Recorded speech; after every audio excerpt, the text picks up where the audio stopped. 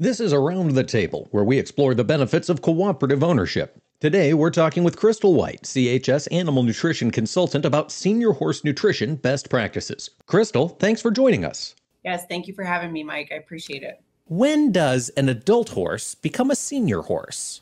Get this question quite a bit. So it's actually broken down into three different categories. So the first one is going to be chronologic.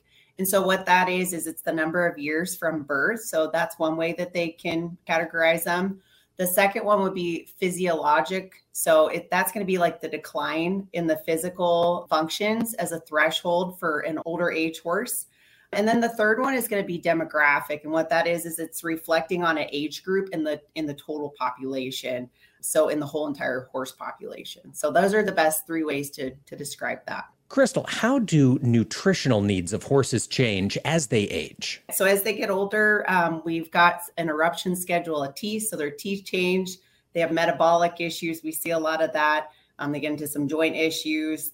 In their hindgut, their ability to ferment fiber actually decreases. Their small intestine, it's hard for them to digest protein. They get lower body condition score, muscle. And so from a nutritional standpoint, we need to make sure that we're focusing on a good senior horse feed that's going to be high in fat and high in fiber to kind of make up for some of those issues that we see with senior horses.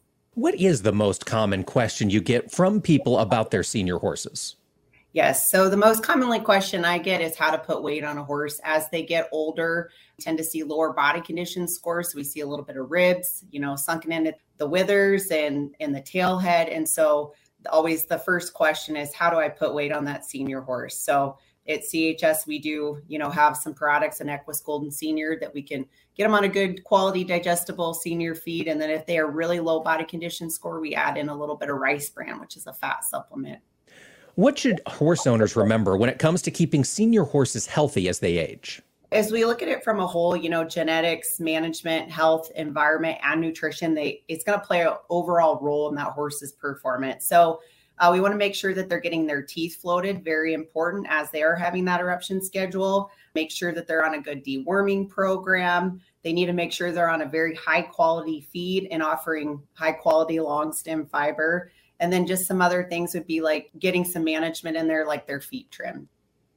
Now, drought's a big concern this year. Crystal, how does limited hay availability affect feeding plans for senior horses? With 95% of their diet actually being a long stem fiber, so hand or pasture, we're seeing out in the country the quality of hay that's being put up and the availability of hay that we can't find really hay. And so that is actually going to affect the diet quite a bit because of the fact that since it is the basis of the diet, horse owners are seeing this struggle to even get hay.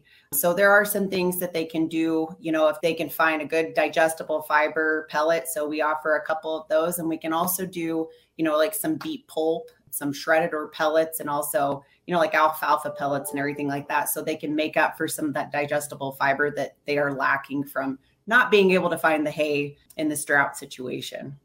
That's Crystal White, CHS Animal Nutrition Consultant. Crystal, thanks for joining us. Thank you so much. And thank you for joining us here around the table. Learn more about the benefits of cooperative ownership at cooperativeownership.com.